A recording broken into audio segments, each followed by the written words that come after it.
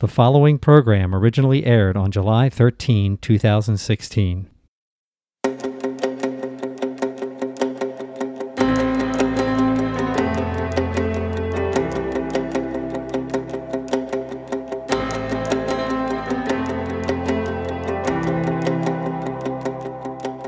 Welcome to Grace in 30 on WERA-LP, Arlington 96.7 FM. This man's grandson killed this man's son. This is how tonight's guest, Azim Khamisa, is often introduced when he appears before groups gathered to hear him speak. His story begins back in 1995 when his only son, Tariq, a 20-year-old student, was shot and killed while delivering pizzas in San Diego. His killer, Tony Hicks, became the first 14-year-old to stand trial as an adult in the state of California, and he received a 25-year-to-life prison sentence. Not long after his son's death, Azim founded the Tariq Khamisa Foundation, an organization committed to stopping children from killing children. He also invited Tony's grandfather and guardian, Ples Felix, to join him in this cause, and the two of them have since been sitting side by side on stages across the country sharing the power of forgiveness. I first learned about Azim while watching a 2007 documentary on PBS entitled The Power of Forgiveness. I was so moved by what I heard that I felt compelled to share his story with others, and we, Sal and I, are honored to have him join us today via phone. Azim, welcome to Grace in 30. Thank you. Thank you for having me on your show, Ed. Yeah, very, very happy to have you with us. Maybe to set the stage for our listeners, perhaps you could spend a little bit of time walking us through those first days, hours, weeks, months following Tariq's death, and how you came to the point where you realized that forgiveness was the only path to take. Yes, obviously losing a child, probably the most complicated thing for a parent. I went through all the emotions you would imagine a parent to go through, overwhelming grief, unbearable grief. He was a very important person in my life. Obviously, I have a daughter, but he was my only son. I really did not know how to live without him, and I was suicidal at one point. So the initial days were very, very hard. However, what saved me, I'm a Sufi Muslim, and I started to meditate when I was 20 years old. And I lost my son when I was 40, and I already had a fairly strong spiritual practice. And I remember when I got the call from the police to tell me that Tariq had been shot and killed, my initial knee-jerk reaction was they made a mistake, because it didn't make any sense. He was a great student at San Diego State and worked Fridays and Saturdays as a pizza deliveryman, was lured to a bogus address by a youth gang. And there were 4 of them, 3 of them were 14. The leader was 18, who handed a 9mm handgun, and in a gang initiation ritual, gave the order to the 14-year-old, bust him bones, and he fired 1 bullet, which was fatal. Well, of course, I did not know that. My knee-jerk reaction was that homicide had made a mistake, and my son Tariq had just gotten engaged to Jennifer. They'd been dating for about 2.5 years, and they had moved together in the same apartment. So I called that apartment. It was very early Sunday morning, fully expecting him to pick up the phone. Of course, he didn't. Jennifer did, and she already knew because the police had gone to her home first. And she was just sobbing, and it's when it hit me. And I remember I was in my kitchen. I lost strength in both of my legs as I collapsed to the floor, hit my head against the refrigerator, and curled up in a ball. And the pain was so excruciating. I don't have the words for it, but I left my body. I could not be in my body. And I've heard that under severe trauma, there are victims that actually do have this out-of-body experience. And I believe in God. And I left my body, and I believe I went into a loving embrace of God. It was like a nuclear bomb that had gone off in my heart. And God held me in this embrace for a very long time. I don't remember how long I was gone. It felt like a long time. And then when the explosion subsided, I came back into my body with the wisdom that there are victims at both ends of the gun. Now, in deep trauma, sometimes there's a spark of clarity. And I don't know where that came from. It didn't come from my intellect or my loving heart. I believe that message came from a higher power. Because an hour and a half after my son died, my best friend was with me, and I'd made all the difficult calls to call his mother and my parents and my daughter, and excruciating. And then my best friend was with me, and his wife went to get Jennifer, which was Tariq's fiancée, and I was alone with my friend, and he said to me, "Whoever these kids are, I hope they fry in hell." And my immediate response to him was, "I don't feel that way. I see that there are victims at both ends of the gun." So that was an insightful gift from the universe, and that eventually led me to forgive my son's killer, start the Tariq Khamisa Foundation, as you talked about in my intro, reach out to the grandfather. We've been together for 20 years, and the kid who killed my son is now 35, and I've written 4 books, and my first was From Murder to Forgiveness, and I followed that with From Forgiveness to Fulfillment, because the work that I've done has been very rewarding. I've given over 1,000 presentations, over 1 million kids. I have over 100,000 letters from kids. I speak worldwide now. And then I recently finished the trilogy From Fulfillment to Peace. And Tony actually wrote the foreword to it. And we're looking forward for him to join us. We finally have a parole date for him in 2018. And he's 12 units away from his degree in child psychology. And I think you can see the power of him on stage with his grandfather and me. And it all started with that gift from the universe, that our victims at both ends of the gun, that the enemy was not the 14-year-old. Indeed, the enemy is a lot of societal and peer pressure that forced many young men to fall through the crack by getting involved with gangs. And we've lost 1,000 lives to gang violence in Chicago this year. Or they get radicalized, is what you're seeing going on in the Middle East. So you mentioned talking to how many students? I know you've been doing work in school systems like the San Diego school system, but you've had a chance to affect how many lives?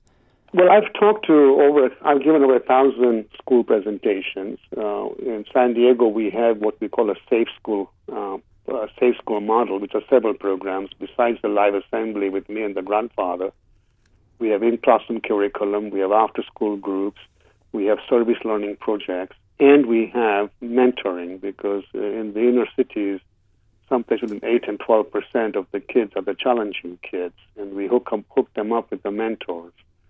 And in 2 years, we've increased the school attendance by 72%. We've reduced suspensions and expulsions by 70%. So it's working.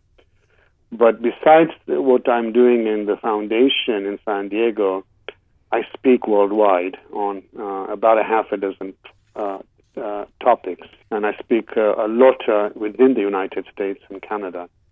And very often I'm in front of kids, and I speak on the principles of nonviolence. So if you look at my particular speaking, over 1,000 presentations I've done to schools, and they go anywhere from middle to high to college. And I've done another 500 keynotes at conferences to people that actually work in education, social justice, criminal justice. I also speak at prisons. I'll be speaking in Leavenworth, which is one of our federal prisons, in about 2 weeks. So I'm on the road 180 days, Ed, which is a lot. But this work is very meaningful to me. Yeah, tell us a favorite story or something that resonates with you from all the visits you've made through the foundation. Is there one or two things that you felt just sort of stuck with you during this time? Yeah, there's several stories. We've had many kids that I have originally spoken to that have come back and become mentors at the Tariq Khamisa Foundation. And this is a 7th grader. His name is Alex. He's actually a Hispanic kid. His name is Alejandro, and we teach in our in-classroom curriculums. We teach We have classes on empathy, on compassion, on forgiveness, which is the main part of our work in choice making and peacemaking, and all of our lessons have a theme. So the one that comes to mind is about Alejandro or Alex, and he was the most disruptive seventh grader in this class. But this lesson that we taught on empathy got to him, because the theme on the empathy is, you don't know me till you walk a mile in my shoes, and I don't know you till I walk a mile in your shoes, because you can't have empathy for somebody you don't know. I know everything there is to know about the kid who killed my son, and sometimes I feel if I had lived the same life as he had, I probably would have made the same choice that he did. So it's very important to really see the other side. And then we teach because, empathy is a big word for a seventh grader, so we put it in perspective, and then we teach the lesson, we tell our story, we do experiential exercises, and the homework is go walk in somebody's shoes you don't know. So the week after, the next lesson is on compassion, and the teacher asked, who wants to share their homework on empathy? And of course, Alex's hand shot up. He was so animated that there was no way to avoid it. The teacher was thinking, this kid is the most disruptive kid in my class, and he's going to ruin my class, but he didn't. He actually made the class, and she had to ask him, okay, Alex, what is it that you want to share? Well, I was walking in the hood last weekend, and this kid gave me a dirty, angry look. And the kid giving him a dirty, angry look is African American. And, we have a lot of issues in San Diego between Hispanic gangs and African American gangs, and white gangs, and also, Vietnamese gang. But this was and he said, the rules of the hood are, if somebody who gives you a dirty, angry look, you go beat him up. But since you had taught me that you don't know me till you walk a mile in my shoes, and I don't know you till I walk a mile in your shoes, I walked up to this kid and said, why are you giving me a dirty, angry look? So what the kid, I'm not giving you a dirty, angry look. I'm angry because my brother was shot and killed last night. So what did you do? I reached out to him. I put my hand on his shoulder. And I told him, I know exactly how you feel, because my favorite uncle, was shot 6 months ago. Now think about it. This was, one lesson on empathy. Tell me you can't teach this stuff. What would have been a violent fight became a compassionate deed. So, what I'm learning, having done this work for 20 years, that violence is a learned behavior. No child was born violent, including the kid who killed my son. He wasn't born violent. If you accept that as a truism, then nonviolence can also be a learned behavior. But you have to teach it, because kids are not going to learn that through osmosis. Now, schools don't have time to teach nonviolence and teach empathy and compassion and forgiveness and peacemaking. So the foundation has taken over that mandate, which is a big part of my life. And we teach these principles about nonviolence. And, what gives me a lot of hope is that having done this work, for 20 years, given a live presentation to over 1 million kids, I have over 100,000 letters. What gives me a lot of hope is that not only are these concepts teachable, our kids are hungry for them. So I'm hoping that in my lifetime, that what TKF teaches, the foundation teaches, will become mainstream. Just like math and science and writing and reading and history and geography, I think what we are teaching needs to be mainstream, because not all these kids are going to be doctors and lawyers and astronauts. And the people that have a second degree in the United States are under 12%. Kids That's right. that have PhDs is like 3.25%. You bring up a good point here about having this as part of our everyday curriculum, because, just some of the statistics on your website, 1.9 million crimes committed in schools each year, 9 children dying every day in this country from violence. But let's take a step back. You talked about the reactions that some of the students give you. What was the reaction of Tony's grandfather, Ples Felix, when you reached out to him to join forces? What was his reaction, and what has that been like? Yes, that is very fresh in my mind, although it was 20 years ago. I asked the district attorney to introduce me to Ples Felix, and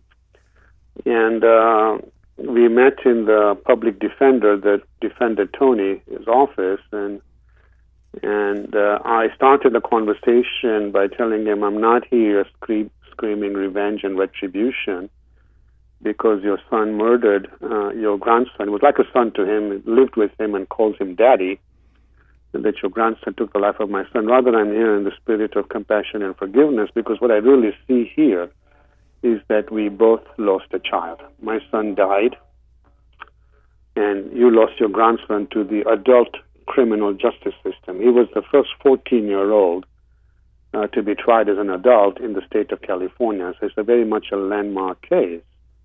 And I've started this foundation called the Tariq Khamisa Foundation, and our mission is to stop kids from killing kids by breaking the cycle of youth violence.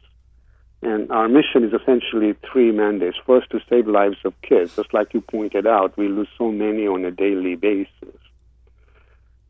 We've had 135 mass shootings. A mass shooting is where more than 4 people died this year. It's crazy. So our first mandate is to save lives of children, because we lose way too many. In Newtown, Connecticut, 5, 6, 7-year-olds were, gunned down with machine gun fire. I mean, they had a lot of living to do. Our second mandate is to empower the right choices so they don't fall through the crack. And our third mandate is to teach the principles of nonviolence, of empathy, of compassion, of forgiveness, of peacemaking. And the reason I'm here is that I can't do anything to bring my son back from the dead place. You can't do anything to get Tony out of prison. But the one thing you and I can do is make sure no other young person in our community ends up dead like Tariq or ends up in prison like Tony. And that's why I'm here, because this is a big job, stopping kids from killing kids. I can't do this by myself. Will you help me? And it behooves us to do this work together, because you lost a grandson, I lost a son. Will you help me? And he was very quick to say, he's an African-American. My roots are Eastern. He's a Baptist from the South, as a Christian. And I would never have met him had his grandson not killed my son. He said to Nazim, ever since I found out that my grandson was responsible for the death of your son, I went into the prayer closet, praying that someday I get to meet you so that I can extend to you and my family my deepest condolences. So I can't thank you enough to reaching out to me.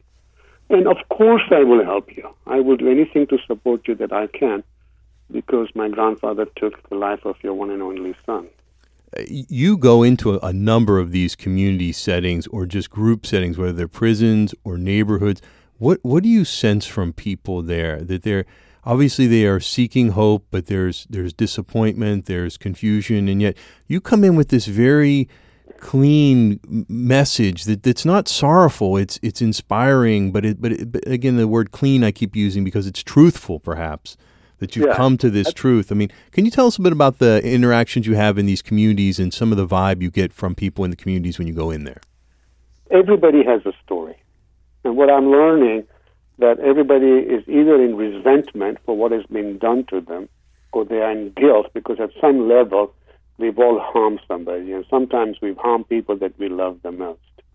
If you're living in resentment, and if you're living in guilt, these are highly debilitating states of emotions that are with you 7/24. And you can't be out there 100%. Now, I wasn't trained in social work. My degrees are in math and finance. I was an investment banker, international, and I speak 6 languages. I went to school in England. I was born in Kenya, and my roots are Eastern. But I've done well in social services because I don't harbor any resentment or guilt. And this is a very important thing, that it is important that you forgive people that have harmed you, so resentment is not occupied in this meager real estate of your psyche. And it's important that you forgive yourselves, because living in guilt is very harmful for you. And unless you forgive people that have harmed you, you remain a victim. And there's no quality of life being a victim. I mean, I did not want to go through life on crutches. I know a lot of people feel sorry for me that I've lost my one and only son. I wanted that full life back. In my international banking days, I traveled the world, stayed in nice places, made good money, had good social life. Then I had no life. Literally took all of my willpower just to climb out of bed. I wanted that life back. I have that life back. I have a very full life today. No, it's different. This is more important, though, because this is about saving lives of children. Investment banking was about money, much more fulfilling, much more meaningful. And I believe that I have this full life back because I was able to forgive. And I think once you get on this path of forgiving people that have harmed you, you also look at your issues. Because, I started with murder. My first book was Murder to Forgiveness and Forgiveness to Fulfillment, and then Fulfillment to Peace. I enjoy a level of peace I never had. Not that I would not want my son back. Obviously, I would want my son back in a New York second, but that's not possible. But that decision I made to forgive has led me to peace. So I think that one of the things that is very authentic in my work in community is that people get that we are very quick to judge of people, color, race, socioeconomic status, even how they dress. We judge. Judgment is the biggest impediment to forgiveness. I left the judging to a higher power. And Tariq's girlfriend was the only one that was not able to forgive. All of my family forgave, and she was very angry with me that I forgave Tony. And I told Jennifer, I'm going to leave Tony to the higher power. I'm not going to want to go through life in anger and resentment, because that just harms me, self-abuse. Eventually, she was not able to forgive, got onto drugs, and 7 years after Tariq died, she committed suicide. Oh. And I worked with her. I wish she could have forgiven. All my family on both sides, my parents' side and Tariq's mother's side, have forgiven. So it's something that we do for yourself, and I think that if people really get my journey, and if they're holding on to resentment, and if they're holding on to guilt, they see how I was able to choose forgiveness and where I am today. And I think that message rings true because it is a true story, it's authentic, and I can tell you that I was very lucky. I praise the good Lord that I had the eyes to transcend something that was very dark and get to forgiveness. It was the right choice for me. How do you help people who are, there are a lot of people hurting right now. Have you been called upon to maybe talk to some of the families who have lost people in some of these police shootings or other folks like that in our community? Here's the perspective that I have. My journey started 21 years ago with the perspective that there are victims at both ends of the gun. Now, I think that puts a very different perspective than to say, Tony killed my son, he's a murderer, he should be hung from the highest pole. How does that improve society? So I think we have to look and say that, when you're looking at white cops, they are very scared of black people that are armed. And if you look at black people, they're very scared of white cops. They talk about black life matters. Well, to my opinion, all life matters. The life of a policeman matters. They are going into dangerous situations every day. So I think you can take the same perspective that the issue we have really here is that there are victims at both ends of the gun. The same issue with radicalization, in the Middle East. You have ISIS. We might defeat ISIS, but are we going to be able to defeat the ideology that created ISIS? Probably not. So we now have to look and see how do we heal both sides of this equation. We need to teach and educate people on why do we have the circumstances that we have. Trying there's a good quote by Gandhi, an eye for an eye, and soon the whole world is blind. And this is where we are going unless we are able to look and have this conversation and really address the issue about racism in our country, really address the issues that are these concepts that I talk about of nonviolence, of empathy and compassion and forgiveness teachable. I mean, we're one human race. I mean, America is a melting pot. There's 138 languages being spoken in Los Angeles. I don't know how Los Angeles functions, but it does. So we have an opportunity to heal through the divides that we have, whether it's nationality, whether it's race, whether it's language, whether it's skin color, that if you are able to look and say that, you know, all life matters, not only black, white, all life matters, we're one human race, and we need to now look at these ills that are creating radicalizations and gang members. And we can win this race if we look at it from that perspective. Why don't we teach this as a, I mean, as I said earlier, most kids are not going to be, have second degrees, but they're all going to be parents. And we already see evidence, now that we've been doing this for 20 years, where we've had kids that were born 4th to 5 generations, right, from gang culture that are now not in gangs. I speak in universities and say, you saved me when you came and spoke to my 6th grade. I didn't join my elder brother who was in a gang. I came from 4 generations of gang members, and I have 2 sons now, and I have a degree in chemistry and banking because you inspired me, and my kids will not have the kind of life that I grew up with. I know it's a long-term solution, but we got to start someplace. In fact, I love Gandhi because he probably was a champion of nonviolence, and he said this, that if you are ever going to have peace in the world, surely we must begin with our children first. So, Azim, we've only got about 40 more seconds before we have to wrap up. Any parting comments for our audience? Sure. Well, let me just give you this quote. I've been a big writer, and this is the quote that is the basis of my last book. And it was inspired after 9/11. It's very heavy on all of our hearts. A little bit heavy on my heart because the atrocity was perpetrated by people from my faith. I'm a practicing Muslim. It's not the faith. The same faith got me to forgiveness. All faith teach empathy, compassion, and forgiveness. Is really geopolitics, money, and power, and oil. So I went into this deep introspection after 9/11 thinking, how could this happen? It took me many months to kind of come out of it. I meditate 2 hours a day, and 6 months later came this quote, which is the basis of my last book. And it goes like this: sustained goodwill creates friendship. Now, that'll be obvious. You don't make friends by bombing them. You make friends by extending goodwill. So sustained goodwill creates friendship. Sustained friendship creates trust. Sustained trust creates empathy. Sustained empathy creates compassion. Sustained compassion creates peace. So I call it my peace formula. It starts with goodwill, goes to friendship, to trust, to empathy, to compassion, to peace. But people ask me, how do you extend goodwill to the person who murdered your child? I tell them you do that through forgiveness. As it's evident it worked for me and my family.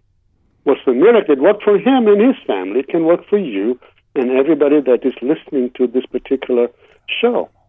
It can help Israel and Palestine and North and South Korea and Iraq and Iran and Afghanistan and Syria. It can work for the United States of America. So I believe peace is possible. How do I know that? Because I am at peace. So let me leave you with that. Well, thank you so much, Azim. Really appreciate your coming on this show, especially now at a time of such great need for this message in our nation. For listeners who want to find out more information about the Tariq Khamisa Foundation, visit the site tkf.org. Also find additional information at Azim's website, azimkhamisa.com. We'll be posting more information about this on our Facebook and Twitter pages. This is Ed and Sal signing off from Grace in 30 on WERA-LP Arlington 96.7 FM. Have a great night and be sure to tune in to Grace. Forgive.